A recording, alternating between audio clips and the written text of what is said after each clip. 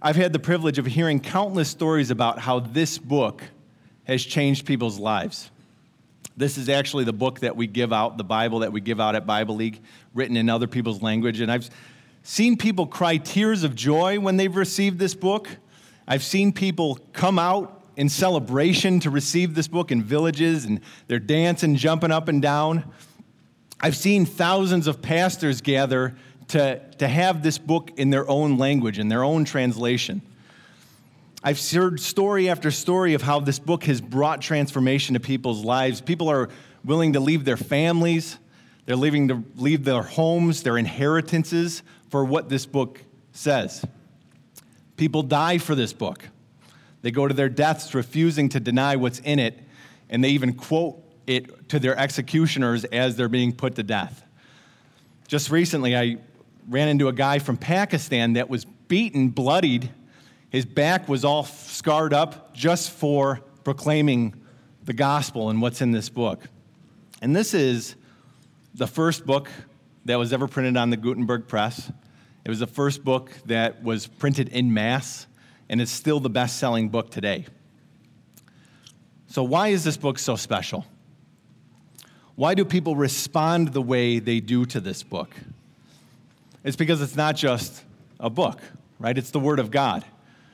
And in church, we say those words kind of flippantly, the Word of God. We hear it over and over again. But this is God's breathed out, inspired word to man. This is God's word to us. The Word of God, God-inspired, perfect communication from the God of the universe to man. And this is what we're going to look at this morning. Please open up your Bibles with me to Psalm 19. We're going to go through 7 to 10. Psalm 19, verses 7 through 10. Before we begin that, let's pray again. Father, we ask that you would open our hearts up, God, just like we got done declaring in our faith, Lord, Father. We need your Spirit to illuminate this to us. God, we ask that you'd open up our hearts and minds, Father, that you would change us. Father, that you would work through me this morning, that your Spirit would move. And Father, I thank you in Jesus' name. Amen. All right, Psalm 19, God's inspired, inerrant, and infallible word. The law of the Lord is perfect, reviving the soul. The testimony of the Lord is sure, making wise the simple.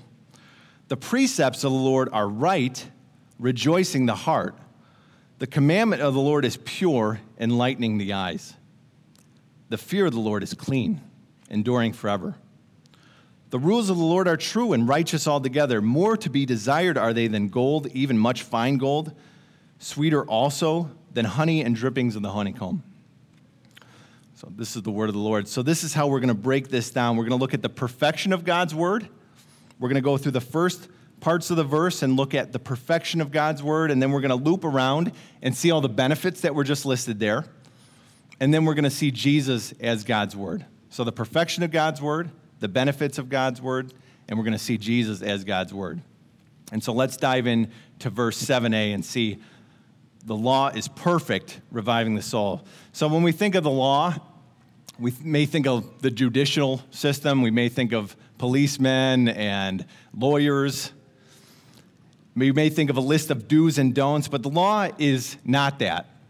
What David is saying here is the law, the Torah in David's day, was the way of life. And these aren't just rules to live up to, but it's God trying to shape and craft our life so that the flow of our life reflects one that's God's children. And this is a really important concept because I grew up looking at this book as like a rule book, kind of like as a list of obligations. And that's kind of how it just came off to me, is that I got to be in this book in order to live my life right.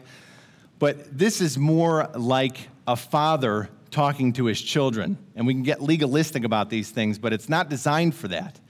Warren Wiersbe says the Torah is instruction, direction, and teaching. In the Torah, the word means to shoot an arrow. So the law helps us shoot at the goals that God has assigned for us in our life accurately. And the Jewish people call the scrolls of the law the Torah, but the word refers to all of God's revelation. All of God's revelation. From our context today, we would not just include the law that David knew, not just the Torah, but also the other 61 books of the Bible, like the prophets that spoke accurately about a coming Messiah. wisdom literature like the Proverbs, poetry like the Psalms, the Gospels, the Epistles, and these books all align with each other. Do I got the screen up right now? No?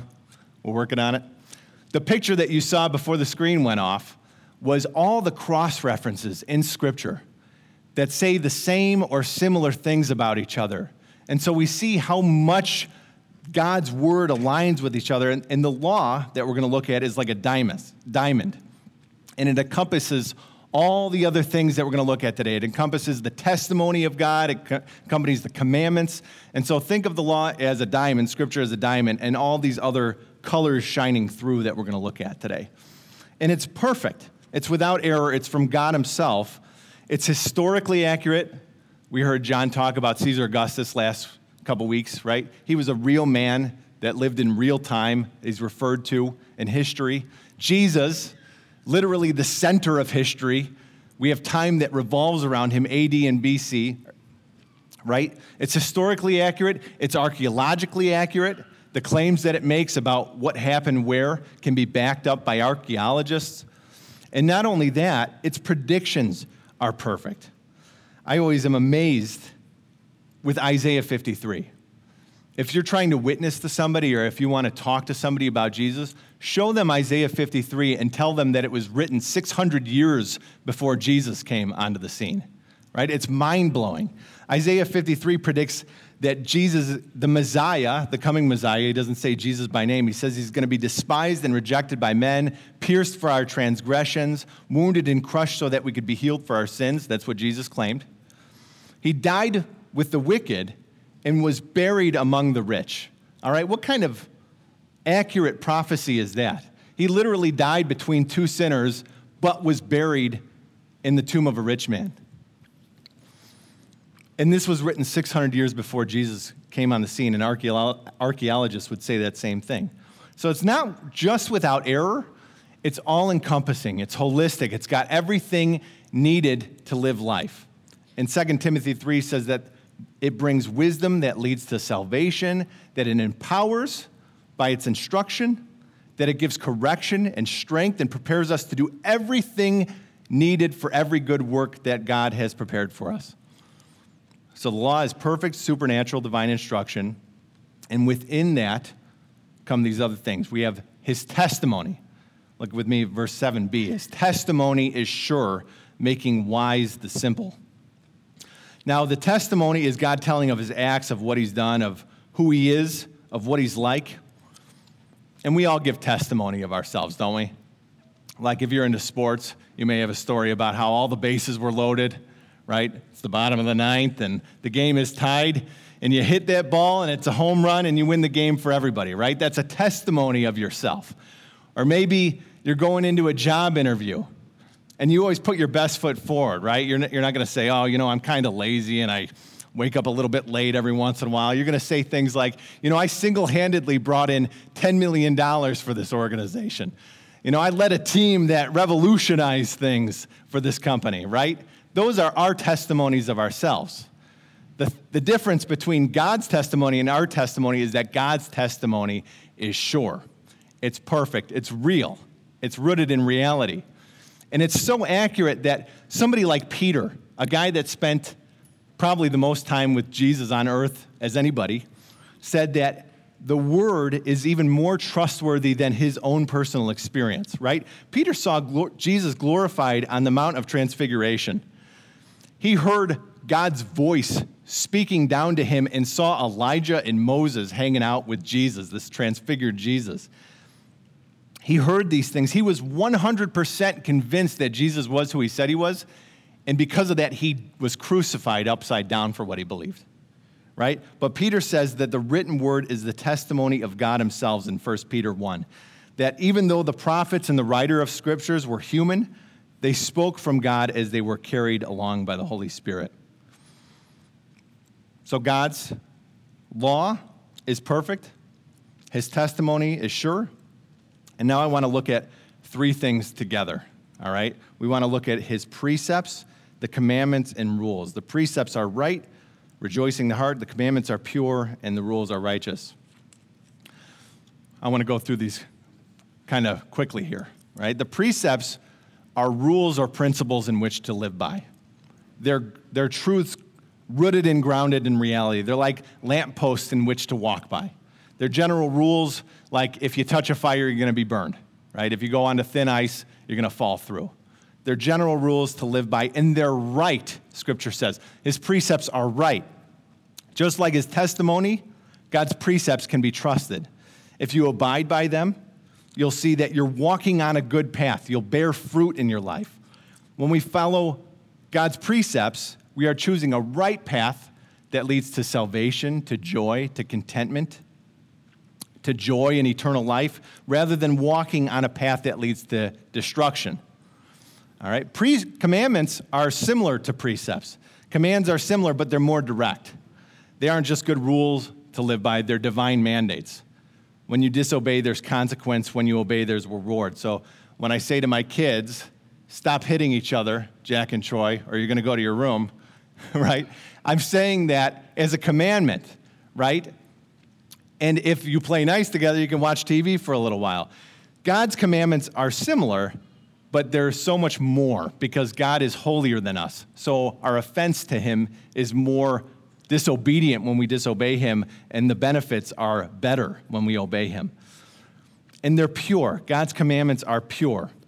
So if I say this to my kids, usually it's not because I want them to be more godly human beings. I'm not going, oh, you guys, I want you to walk more like Christ. It's because I'm annoyed. I'm sick of them bugging each other, right? God's commandments are pure. They're not just for his convenience. They're for our good and for his glory. So we have precepts are right, his commandments are pure, and his rules. So we have his precepts, he gives us commands. Rules sound like commands, don't they? They sound like the same thing. But what he's saying here is that his judgments are true. The decisions that he makes, the way he assesses situations are always true. So God is perfect and consistent, and his rulings are true. So if you find yourself in court, all right, and you're standing before a judge, depending on what that judge ate that morning or whether that judge is having a good day or a bad day, you might have a different ruling. That's the problem with being human. God, consistent, perfect, true. He's always going to do what's right. He's always going to do what's true. All right, so we see the law, the testimony, the precepts, the commandments. And then here's a strange thing to include here is the fear. The fear of the Lord is clean. Why is this mixed in to what we're talking about with Scripture? The fear of the Lord is something different than what Scripture is, isn't it? Does it mean we need to be scared of God? Like an abusive father, right? No. The word fear here isn't the fear like the way we think of it. It's not like crippling anxiety. Fear doesn't mean worry. It means worship. It's not worry, it's worship. It's reverence, it's awe. And the fear of the Lord is the beginning of wisdom, right? We can't approach Scripture without the fear of the Lord. If we come to Scripture thinking that we know it all, not really caring, like what I used to do was just kind of look at it to try to disprove what it said, right? I'm not going to get anything from that. The fear of the Lord is the beginning of wisdom. We need the fear of the Lord because we need to be humbled. We need to see how big God is, how small we are. And this is a response to the perfection of God's word. It's about taking him seriously. The second reason fear is listed here is because Scripture not only produces worship in our heart, it also shows us how to worship. Right? That's why we memorize the Psalms. That's why we look to the Word when we have nothing else, and we go to those things. It shows us how to worship, and it's clean because it's innocent. It's like a child trusting his father. It's like a child taking his dad's hand and walking alongside him. It's clean, it's beautiful, it's free of any arrogance, it's free of any pride. And this pure fear and adoration will be the same worship that we carry into heaven with us. So you see why the perfection of God's word is important. That's the first section, right? We just went through a lot of material just now. It's important to know that the word is perfect because we can trust it. We can rely on it. This new year, when you're struggling with anxiety, when you got depression, when you're struggling with the issues in your life, you know that above anybody else's opinion that can be wrong, that the word is trustworthy and true and right and perfect. It's not going to steer us wrong. It will keep us on the right path because it is right. And it has come forth from the perfection of God. All right? So we're going to look back. We're going to loop back now and look at the benefits. What do the benefits of the word look like? I'm going to move that because that's annoying to me. All right. The benefits of God's word. The benefits, the law. Revives the soul. The law revives the soul. So what is your soul? The soul is who you really are. It's what makes you human. It's what makes you different than animals, right? It's your most inner being, the soul. It's what is eternal, even more than your desires, your whims. Your soul is what lasts forever. And we say, like if we see a serial killer or like a rapist or something like that, we say, man, that person doesn't seem to have a soul, right? It means that they're no better than a human or an animal. They're no better than a predator, right? The soul is what makes us who we are.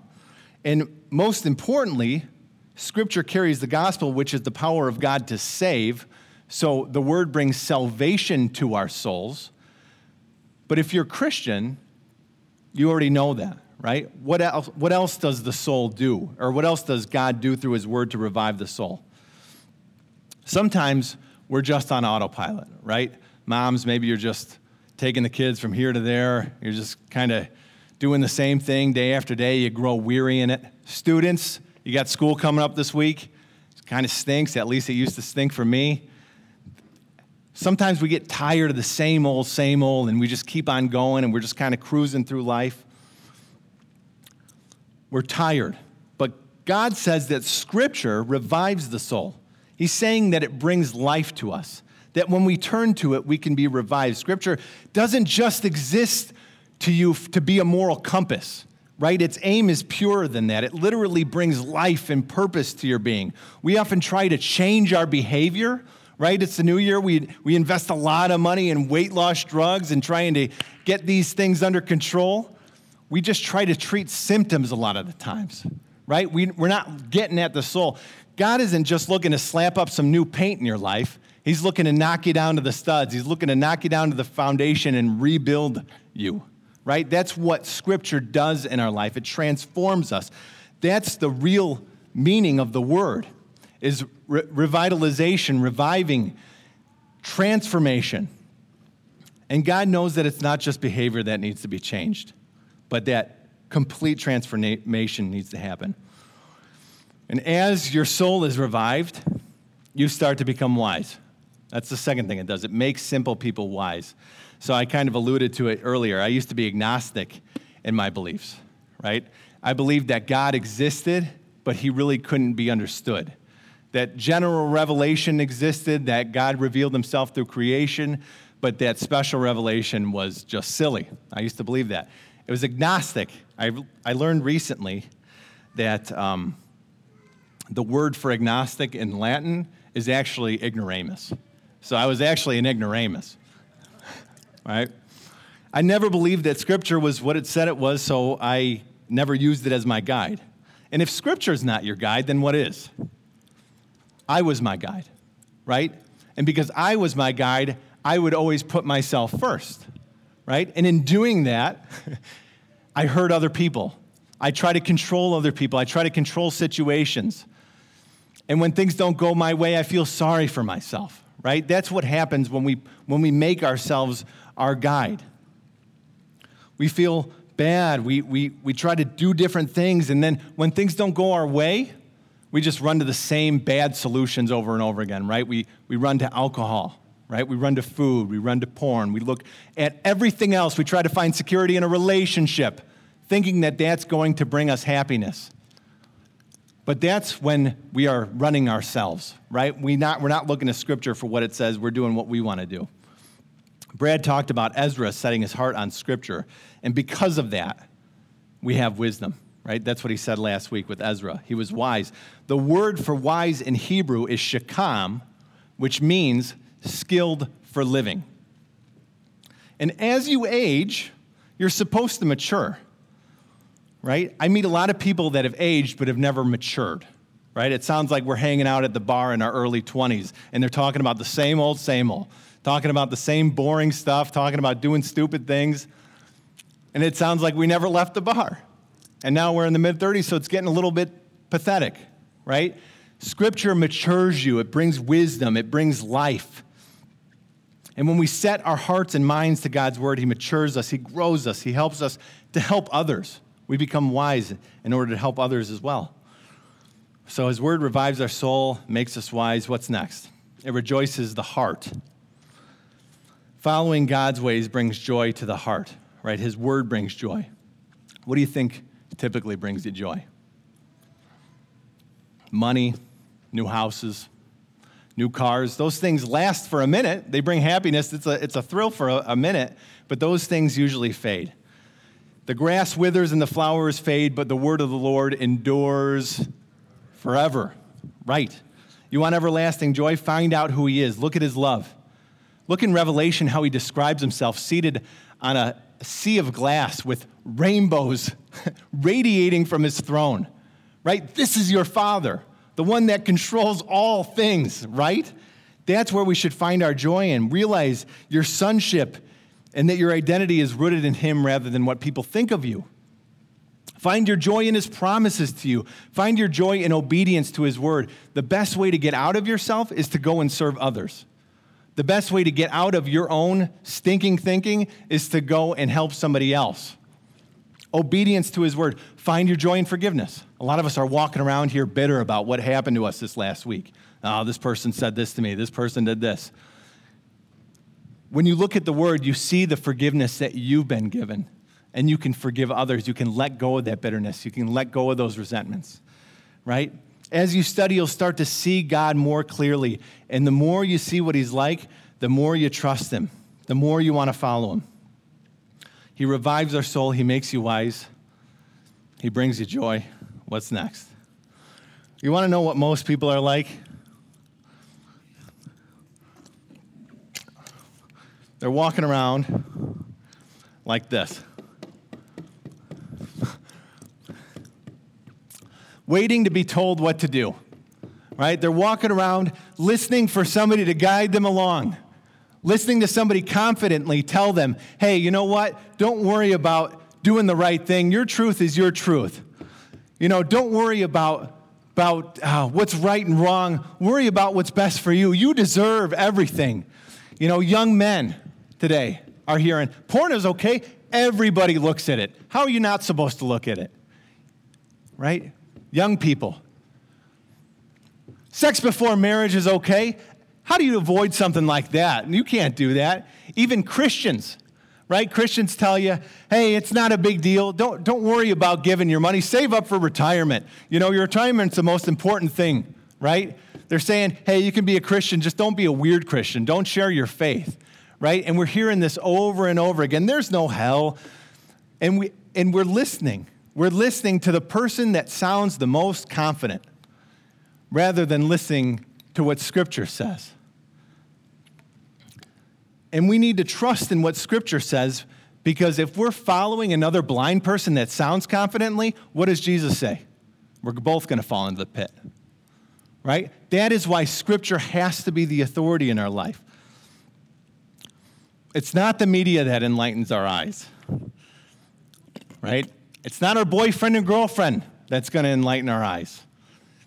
The Word is what brings light, right? The Word is a lamp unto my feet and a light unto my path. I bought that stick just for this illustration, by the way, so I hope you guys enjoyed that. When we know and see Scripture, we trust His Word. We have the mind of Christ. We see reality more clearly. Really, I mean, we can see the origins of suffering in the world. We can see sin. We can see how things got the way they were. We can see that we need a Savior. We can see what the future is coming, what's going to happen. And we can see that we're going to be with Him forever, that we last forever, that this life isn't just here and gone and we just go to our graves. It lasts forever. And that's the next point. The Word endures forever. You know, one of my biggest New Year's resolutions, I think it was 2 years ago, was that I would use my time more wisely. I don't like to waste time. You know, I sit and look at my Facebook and I'm scrolling, and the next thing you know, an hour goes by. And so I was praying, like, God, help me to use my time more efficiently. And He more than answered that for me. a little more than I needed, but that's all right. A lot of the stuff that we do on this earth won't last, right? Facebook is obvious, Instagram, Snapchat, all those things, just time spent. Those don't last, but other things too. A lot of stuff that we're doing, the house that we're renovating, it's not going to last.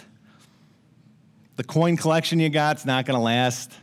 The collection of Jordans you got in the closet, it's not going to last. The collection of purses are not going to last. And there's nothing wrong with those things. You know, I collect a lot of those things. Lauren says if she trips over another purse of mine that she's going to be really upset. Right? Those things are fine, but they're not going to last, right? You know what lasts is relationship with God, studying His Word, worshiping Him.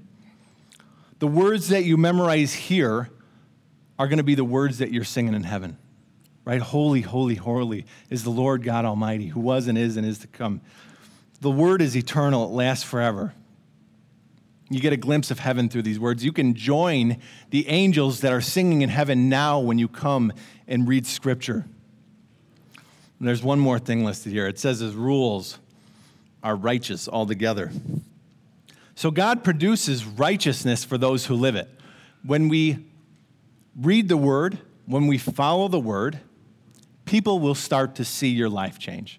People will start to see that you are walking a little more upright, that you have a little more confidence, that you are a trusted source to come to and ask for advice, right? It produces righteousness. And God is perfect, and so His Word naturally will help perfect us. But here's the issue. God is perfect. We may continually grow and mature, but we'll never be perfect enough to stand before His throne. And we need to be perfectly righteous. This is what Scripture is saying. So what do we do about this? What's the most important thing that this book helps you to do? This book helps you to connect to Jesus. This book brings you into relationship with the one that is righteous altogether, the one that restores the soul, the one that makes simple the wise, the one that rejoices the heart, the one that enlightens the eyes and endures forever, the person of Jesus. And He doesn't just give these benefits, He completes all these benefits. Jesus fulfills each one of these benefits in ways we can't, because Jesus is God's Word. Jesus is God's Word made human, made flesh. John 1 verse 1 says, in the beginning was the Word, and the Word was with God, and the Word was God. John 1 verse 14, and the Word became flesh and dwelt among us.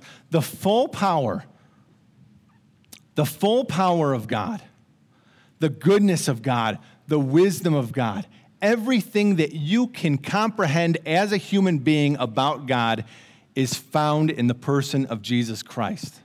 What better way to communicate to man than something that he can see and understand? This is Jesus. And Jesus revives our soul. Not only did He literally raise people from the dead and bring salvation, but to you, Christian, who is saved already, He says, come all you who are weary and heavy laden, and I will give you rest. Jesus makes people wise because He is wisdom. Paul says in 1 Corinthians 1 verse 30, and Christ has become for us wisdom from God. He's become wisdom from God. He's the reason we are right with God and pure enough to be in His presence. Jesus rejoices the heart. John 15 verse 11, pay attention. Pay attention to this.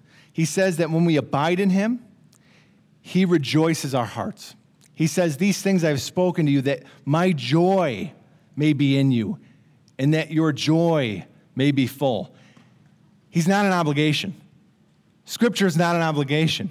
He wants to rejoice your heart. He wants to come into a loving relationship with you. And when you abide in Him, when you follow Him, He will rejoice your heart. Jesus enlightens our eyes. In John 8, verse 12, He says, I'm the light of the world. Whoever follows me will never walk in darkness, but will have the light of life. These are some bold claims, right? In a world that's just filled with, mental health issues and anxiety and depression, we hear about it all the time. Jesus is saying, and He's claiming these things to us. This word is given to us. It's God's special revelation to us. He wants to do all these things in our life. He endures forever. In Revelation 1 verse 8, he says, I am the Alpha and the Omega, says the Lord God, who was, and who is to come, the Almighty. And he's altogether righteous. Romans 3 verse 22 says, the righteousness is given through faith in Jesus Christ to all who believe. So Jesus is more desired to be gold, even a ton of gold. He's sweeter than the sweetest thing that you've ever eaten, right? He is the best. He's all these things. And David makes these claims about Scripture, and David only had 5 books, right? And he had the more boring books, if I can say that. They're not boring, but they're hard to read, like Leviticus, right? Numbers, Deuteronomy. He's saying that about those books, right? We have the full revelation of God right here. And we have, more importantly than that, the person of Jesus Christ. Do you see how important this is? Do you see how good God is and how badly he wants to be in relationship with you? You know, I'm sure you've heard a lot of these things before if you've been coming to church for a while. Brad talked about the importance in studying Scripture last week. And the reason I'm hitting on it again is because this really needs to be a priority for us as a church family. We really need to be in the Word of God.